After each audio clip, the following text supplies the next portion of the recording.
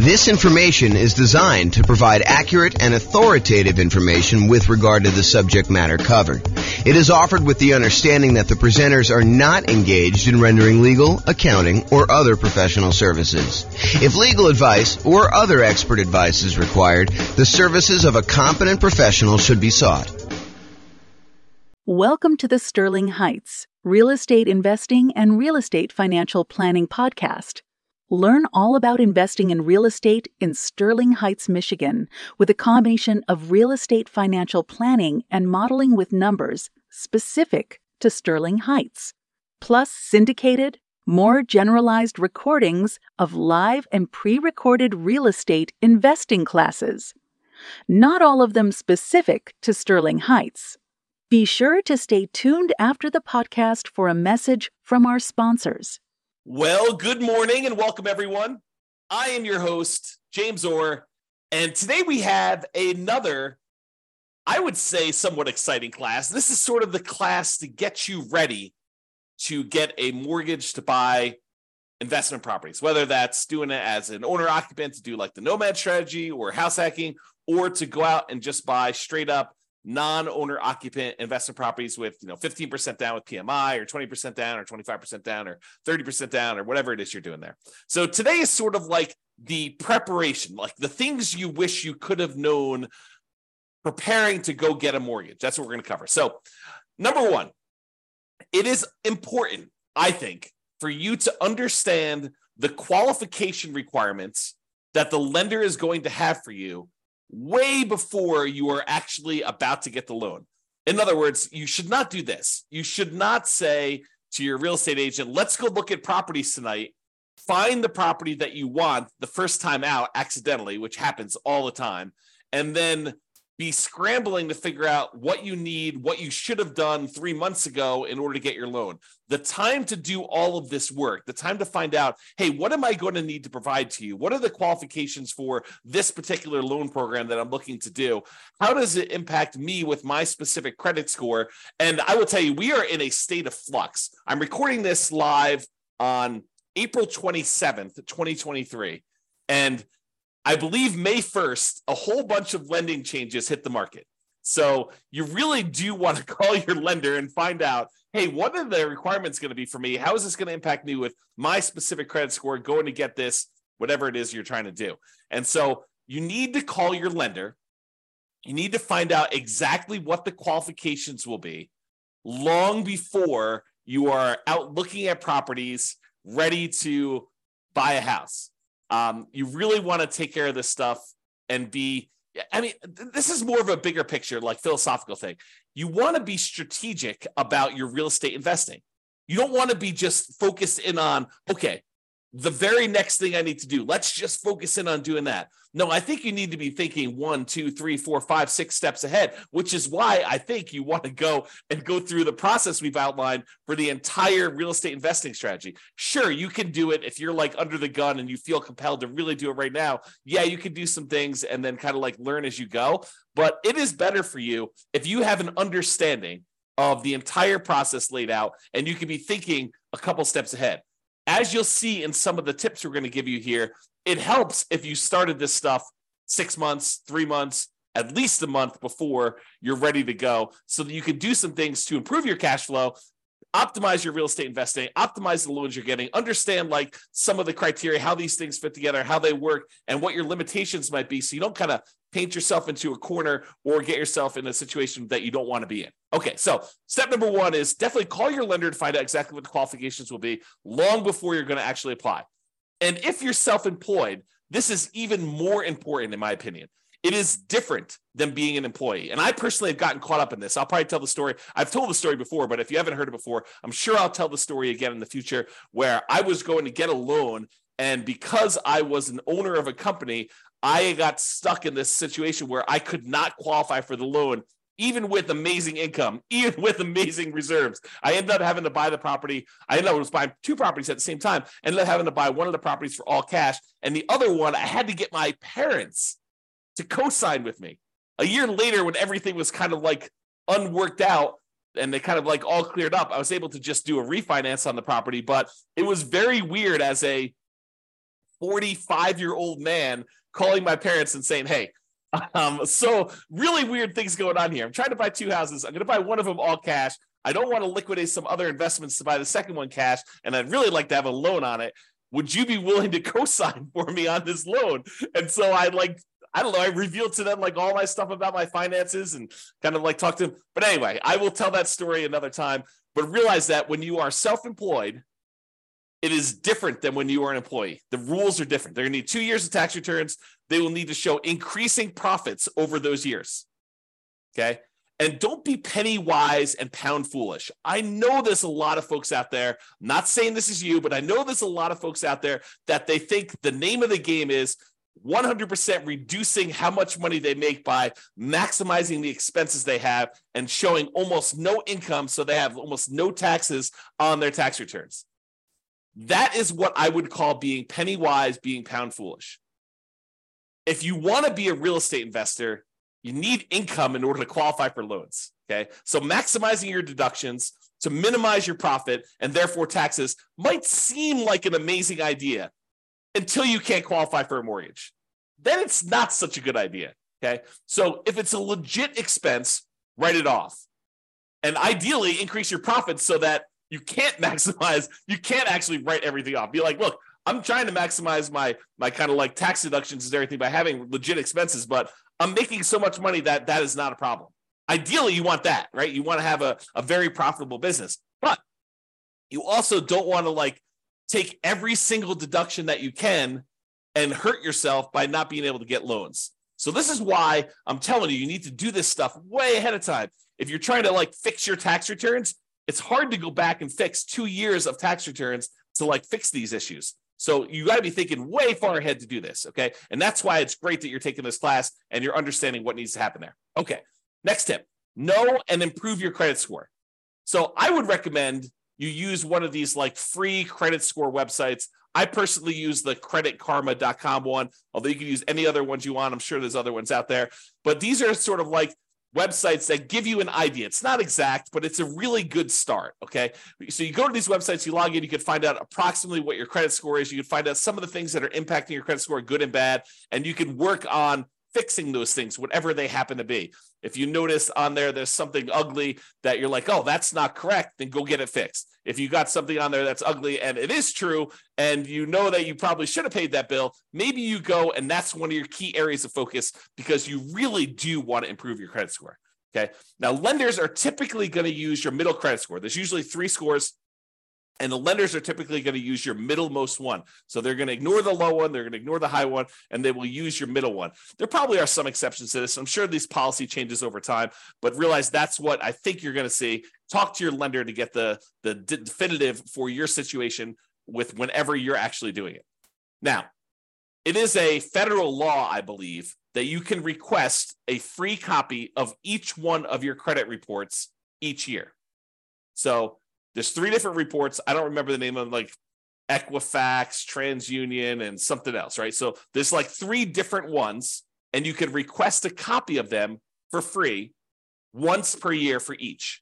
So what you could do is you could say, okay, every 4 months, I'm going to request a copy of a different credit report, and then you could always have a new credit report sent to you every 4 months. Then what you do is you could look at that credit report, see what's being reported on that one, fix any inaccuracies, address any credit blemishes you have on that, improve it. Then 4 months later, you pull a different credit report. You ask for another free one, but from a different company because you can get one each year. And then you do the same thing. You fix any inaccuracies, you address any credit blemishes, you try to improve on this. You're like studying this, you're going on websites, you're reading about things, trying to improve it, or you're talking to your lender if they're qualified to be able to help you, which we'll talk about here in a second.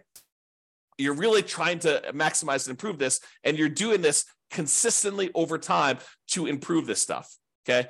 Then after you've got to the point where you've requested the 3, then you can go back and start requesting the first one over again 4 months later. So you're constantly cycling through and doing that every 4 months if you want to do that, okay? Now, why am I making such a big deal about knowing and improving your credit score? Because your credit score can impact your interest rate, the mortgage interest rate you can get, which impacts your cash flow. We're in a market where prices have gone up a lot in the last few years. Interest rates are up a lot in the last year plus. Rents are up, but they're not quite up enough to counteract these really, really high prices and the really, really high interest rates, so that it's harder than ever to have great cash flow on properties. Okay. You can put more down, which does improve your credit score, and which does improve your mortgage interest rate, which does improve cash flow. And you can do all of the other 88 strategies that we have for improving cash flow. However, what I will tell you is one of the factors that improves cash flow is your credit score. Higher credit scores tend to get better interest rates. So it's worthwhile for you to fix this stuff, especially if you plan on doing this repeatedly. You don't want to have, something that you could fix upstream, your credit score, as an example, that is going to have an ongoing, repeated impact that is going to last for, in some cases, 30 years. You go get a mortgage interest rate in a property, and if you decide you're not going to ever sell that property or refinance it away, that's something that sticks with you for 30 years. Now, sure, you could decide to use a strategy where you're paying that thing off early, or you're refinancing out of it, or you're selling the property and getting rid of the loan. But in some cases, when we're optimizing for achieving financial independence, we're choosing to keep loans, even if they're slightly subpar. Okay? So improve your credit score, because this can impact your mortgage interest rates, which impacts your cash flow. The time to do this is not when you're shopping for a property. Okay, you probably can move the needle a little bit while you're shopping for a property, but really you want to be thinking about this 3 months, 6 months, a year, 2 years ahead of time, so that you can get all of your stuff fixed and you can really optimize this. It's not just like a little bump, it's like the massive changes that you can make. Now, some lenders are qualified to help you improve your credit score. They know what impacts credit score. They've seen it, they've done it. They have real world knowledge, and they can assist you with this. And I would rely on them. I would lean on them to help you do the things that you need in order to improve your credit score. If they're not qualified, if your lender is unable or unwilling to help you, then you may need to hire a respectable, qualified credit counselor, not one of these fly-by-night companies that's going to tell you to do something that's going to ultimately harm you in the end. You really want to focus in on someone who is legit. And you're going to have to ask for recommendations and use your kind of wisdom to figure out who that is, because I can't tell you. Okay. Now, here's a big warning for you.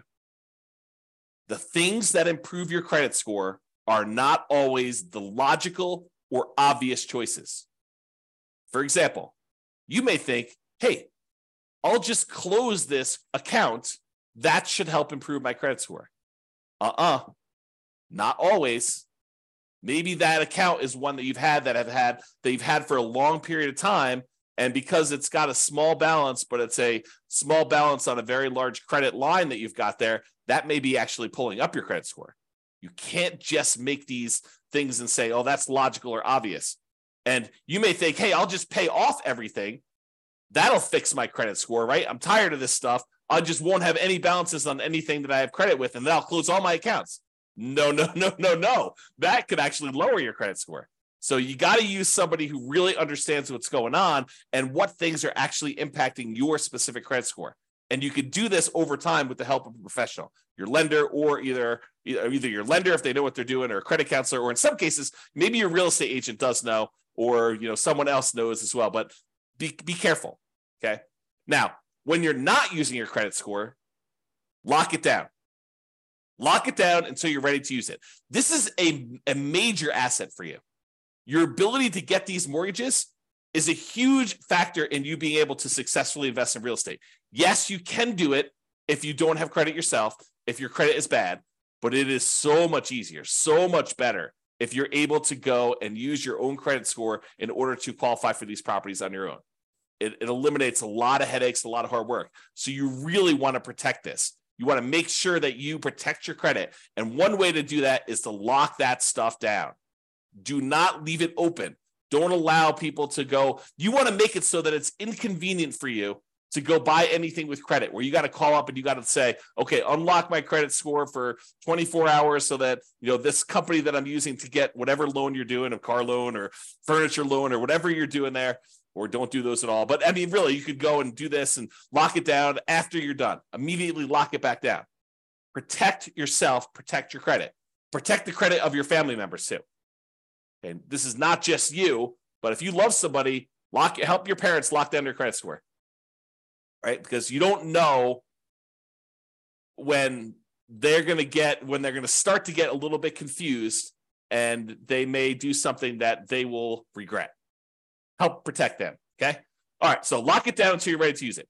Now, let's talk a little bit about debt to income. Debt to income is a calculation that the lenders use in order to help qualify you for loans. It's a ratio of how much debt, your monthly payments on all the debt you have, compared to your income. And it doesn't always work the way that some people think that it works. So you got to be really, really careful about this. Like, how does negative cash flow work? Does that count as, more debt on your property? Does that count as negative income? So there's some calculations we did it. I did an entire 2-hour class on this. I'll put a link in the show notes or something like that so that you guys can access that, because I can't reteach a 2-hour class. But I will tell you, understanding your debt to income, what it is for you right now, walk with a lender and help them walk you through calculating what yours is and understand what goes into the calculation. Your lower the debt to income is, the better. Now, when we do our modeling for the real estate financial planner, you've probably seen it when you go to your city, kind of modeling, and you've seen all that stuff. One of the things that we actually calculate and we show for the entire model is what the debt to income is for that person doing that particular strategy.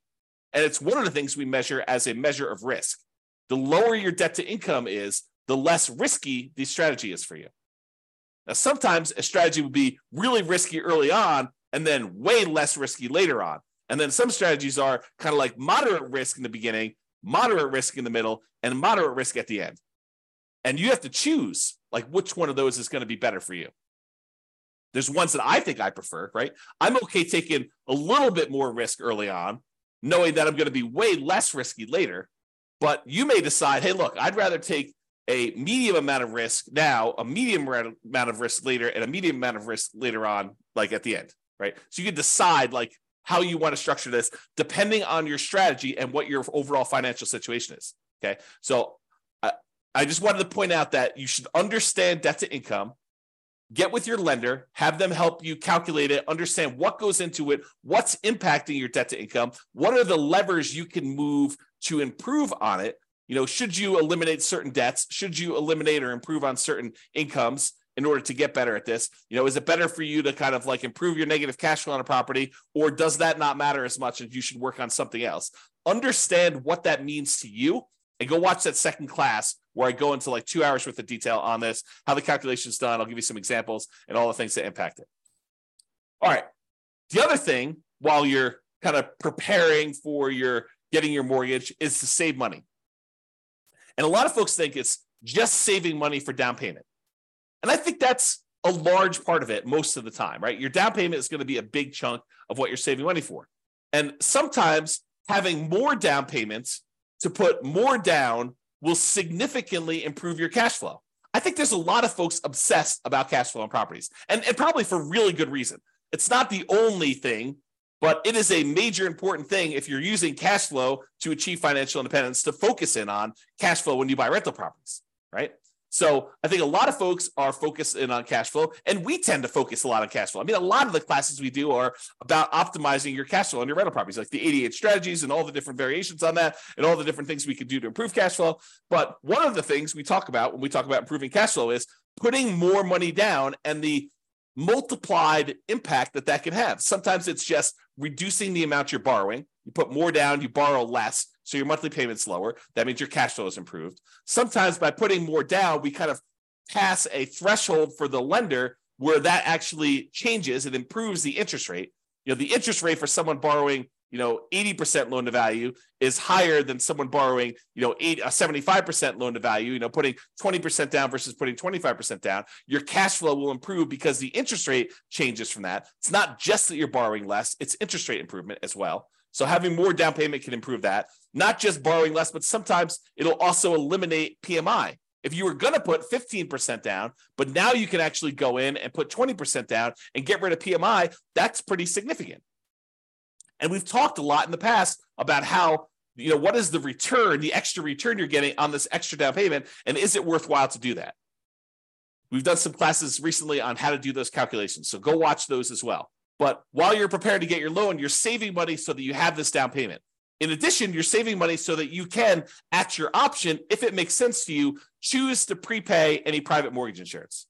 If you're doing a loan like you're doing house hacking or a Nomad, and you're putting 3.5% down to buy a duplex, triplex, or fourplex with an FHA loan, or maybe you're even buying a single family home with 3.5% down FHA, or maybe you're going and you're doing like a nothing down VA loan, which is not going to have PMI, but maybe you're doing all these different things where you have these low down payment options below 20% down, and you're going to have private mortgage insurance on those. You want to have the choice. You want to be able to do the math and say, hey, it's mathematically better. It improves my cash flow significantly if I can prepay this PMI. And prepaying PMI is whatever it is. You've got to call a lender and find out, but maybe it's $5,000, maybe it's $7,000, whatever it happens to be for you.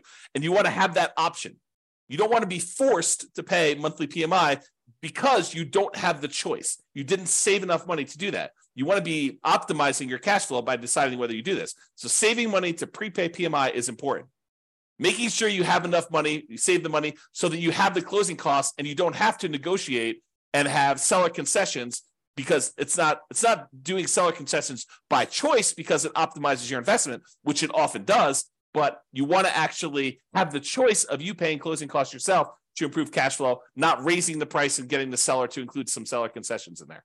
Okay, so saving money for down payment, prepaying PMI, closing costs, and maybe, as we covered in a separate class and like multiple times, is buying down your interest rate. It may make sense for you to have extra money to buy down your interest rate because that could improve your cash flow a lot.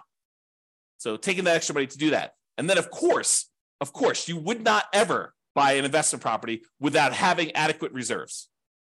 At least 6 months, in my opinion. Now, you may decide, hey, look, I'm liquid in a whole bunch of other ways. I feel really, really comfortable only having 3 months of cash liquid reserves. That's your prerogative. It does add a considerable amount of risk, but I think at least 6 months of reserves. And I've been making some arguments lately to have 12 months of reserves. And I'll talk about that when I go over the whole reserves class. But you should be saving money and having reserves because, and I'm going to use strong language here, okay? You would be stupid to invest in real estate without having reserves, okay? You're asking for trouble. It's like intentionally going and putting yourself in harm's way because you just didn't plan. You got to plan. You got to have reserves. So make sure you do some type of reserves, invest, make sure you save the money in order to do reserves. And then finally, saving money so that if you're buying a property and you're putting less down and you're having some negative cash flow because you didn't put enough down. If you put enough down, you probably wouldn't have the negative cash flow, but you're choosing to put less down. Maybe it's 0% down or 3.5% down, or for FHA loan, or 5% down for conventional financing, and you're deciding you're going to have some, or maybe you're putting 20% down, and your market is such that it's really hard to make properties cash flow, even with 20% down or 25% down.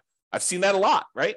So maybe you have negative cash flow. Well, one of the ways you can make your investment more conservative, less risky, is you can set aside whatever negative cash flow you're likely to have, and you can calculate out how much that negative cash flow will be. You'll be like, look, the first year, it's whatever it is, negative $200 a month. But I think rents are going to go up about $50 in year two. So the next year, it's going to be negative $150 a month. And I think that rents will go up another $50 when I renew the lease the year after that. Okay, well, now it's only going to be a negative $100. And then the next year, rents go up $50 and your negative cash flow is going to be about $50 a month. And then the year after that, you raise rents $50 and you don't have negative cash flow at all. Well, you could sum up $200 a month in negative cash flow for the first year, $150 a month in negative cash flow in the second year, $100 a month in negative cash flow in the third year, $50 a month in negative cash flow in the fourth year, and then zero from then on. And you could say, what is the sum of all of that negative cash flow until this property is actually likely to be very positive? And you could set that money aside in a separate account, maybe right next to your reserves, might not be the worst thing in the world, and then have that money just sitting there because you've got negative cash flow coming. So why not set it aside? It's probably cheaper to set that negative cash flow aside than it would be to put more down in down payment and actually get rid of the negative cash flow. So you could do this calculation, right? And we will do this calculation in future classes because it's a calculation I do. But you can calculate out, hey, if I put this amount down, that reduces my monthly payment by whatever it is. It's about, the general rule of thumb is for every $10,000 you put down, you end up saving about $50 a month in your monthly payment. So if you set aside, $10,000 in order to reduce your monthly payment by $50, that would save you $50 a monthly payment. But if you look at your negative cash flow, if I save up $2,400 in year one, and $1,800 in year two, and $1,200 in year three, and $600 in year four. If I do my math right, that's probably around $6,000. I don't know exactly what it is. I'd have to go add them up, but just off the top of my head, it's probably about $6,000. Well, $6,000 to get rid of like your negative cash flow risk, right? It doesn't completely eliminate it, but it really reduces it when you set all the negative cash flow aside up front versus putting an extra $10,000 down just to save $50. Might be better to set that $6,000 aside for your negative cash flow. And that's what I'm talking about. Okay. All right. So saving money, down payment, prepaid PMI, closing costs, buying down your interest rate, reserves, and negative cash flow, setting aside any negative cash flow you have. All right. Let's talk about what you're likely to be requested in form of documentation from your lender in order to get the loan. They're likely to ask you for a loan application and or a personal financial statement. Okay. They're usually going to ask you for a color copy of your ID, some type of state issued ID, any recent W-2 and pay stubs, any proof of any other sources of income you're getting as well. So if you're getting some type of income from a side hustle or whatever, they will likely ask you for that as well. The last 2 years of tax returns. So start early, make sure they're done good, done right, done correctly, and that you're optimizing for not just, saving everything on your taxes, but being able to get a loan. Last 2 years tax returns, they're going to look at those. All your bank and your investment, your IRA account statements, usually about 3 months worth. Could be 1 month, could be 3 months, but usually I'd save about 3 months worth, knowing that that's coming here. They also want to see documentation of where you're getting the down payment from. You can't just borrow the down payment from mom and dad. You have to document where that's coming from. Documentation of any large deposits in your account. If you got a lump sum from something, they're going to want to know about that. And then on each one of your properties, any of the leases, proof of insurance, any HOA documentation for the HOA and payments related to that, mortgage statements for all the properties you own. And then if you closed on any properties recently, they're going to want to see the HUD-1 or settlement statements for all the recent purchases. So that's a good general list of what you might expect to see a lender request from you. So now you know, why don't you start putting it together in a nice, easy to find, organized place so that when the lender requests it, it's all in one spot, which is what I'm going to talk about next. And I will point out one other thing about the list of documents, that your lender may have additional requests. They may have less requests. But if they have additional requests, you have two choices. You can get all worked up and upset over it. Oh, why do they need this, and complain and everything like that? You can just say in advance, hey, I know that they're going to request other stuff. I'm just prepared. I'm going to just give them what they need because they're my partner in this. They're willing to loan me 100% of the purchase price, 95% of the purchase price, 80% of the purchase price, 75% of the purchase price. They're coming to the table with a large chunk of money to help you acquire these assets, to help you acquire these real estate investments. They're a financial partner for you. And your financial partner says, hey, I need a copy of your cable bill. And you're like, why do you need a copy of my cable bill? Or you could just say, sure, partner, I'll show you my cable bill. No worries. Here you go. Whatever you need to see. All right. Organize your files. So you know you're going to need this stuff. So why don't you get organized and stay organized? Store all the files that your lender will likely request from you in a well-labeled, organized folder on something like Dropbox. And I use Dropbox because not only does it keep a backup and it stays organized and stuff on your local computer and any other things you need, like if you're out with your lender and they need something, you can send it via your phone or your computer or go home and do something. But you can also share the entire folder with them, and then they'll have the most up-to-date stuff that they need. They'll probably request you the link again, but you can give them access to it and just have your files organized that way. Keep that folder updated with your latest tax return. So as you file a new tax return, just put a copy in there. Any pay stubs you get from work, scan them or use them from your email, save them into that folder, store them there. Any property records you have that you're going to need to share with them, put that in there. And I have a typo here. I'm going to just go ahead and correct that. As you get updated versions, save them there. That way all your files that you need to send to lender are all in one place. And this is especially helpful if you know you're going to be getting loans regularly, or you're going to be buying a bunch of properties all in a row, and you're going to need to use this like more than one time. It'll really help you. Okay? In conclusion, understand what the rules of the game are. what your expectations and the qualification standards are for getting loans. And then get and stay organized to make applying for loans fast, easy, and low stress. And I'll add one other thing. Start early. Be thinking strategically ahead of time. Okay? Start early. And think strategically.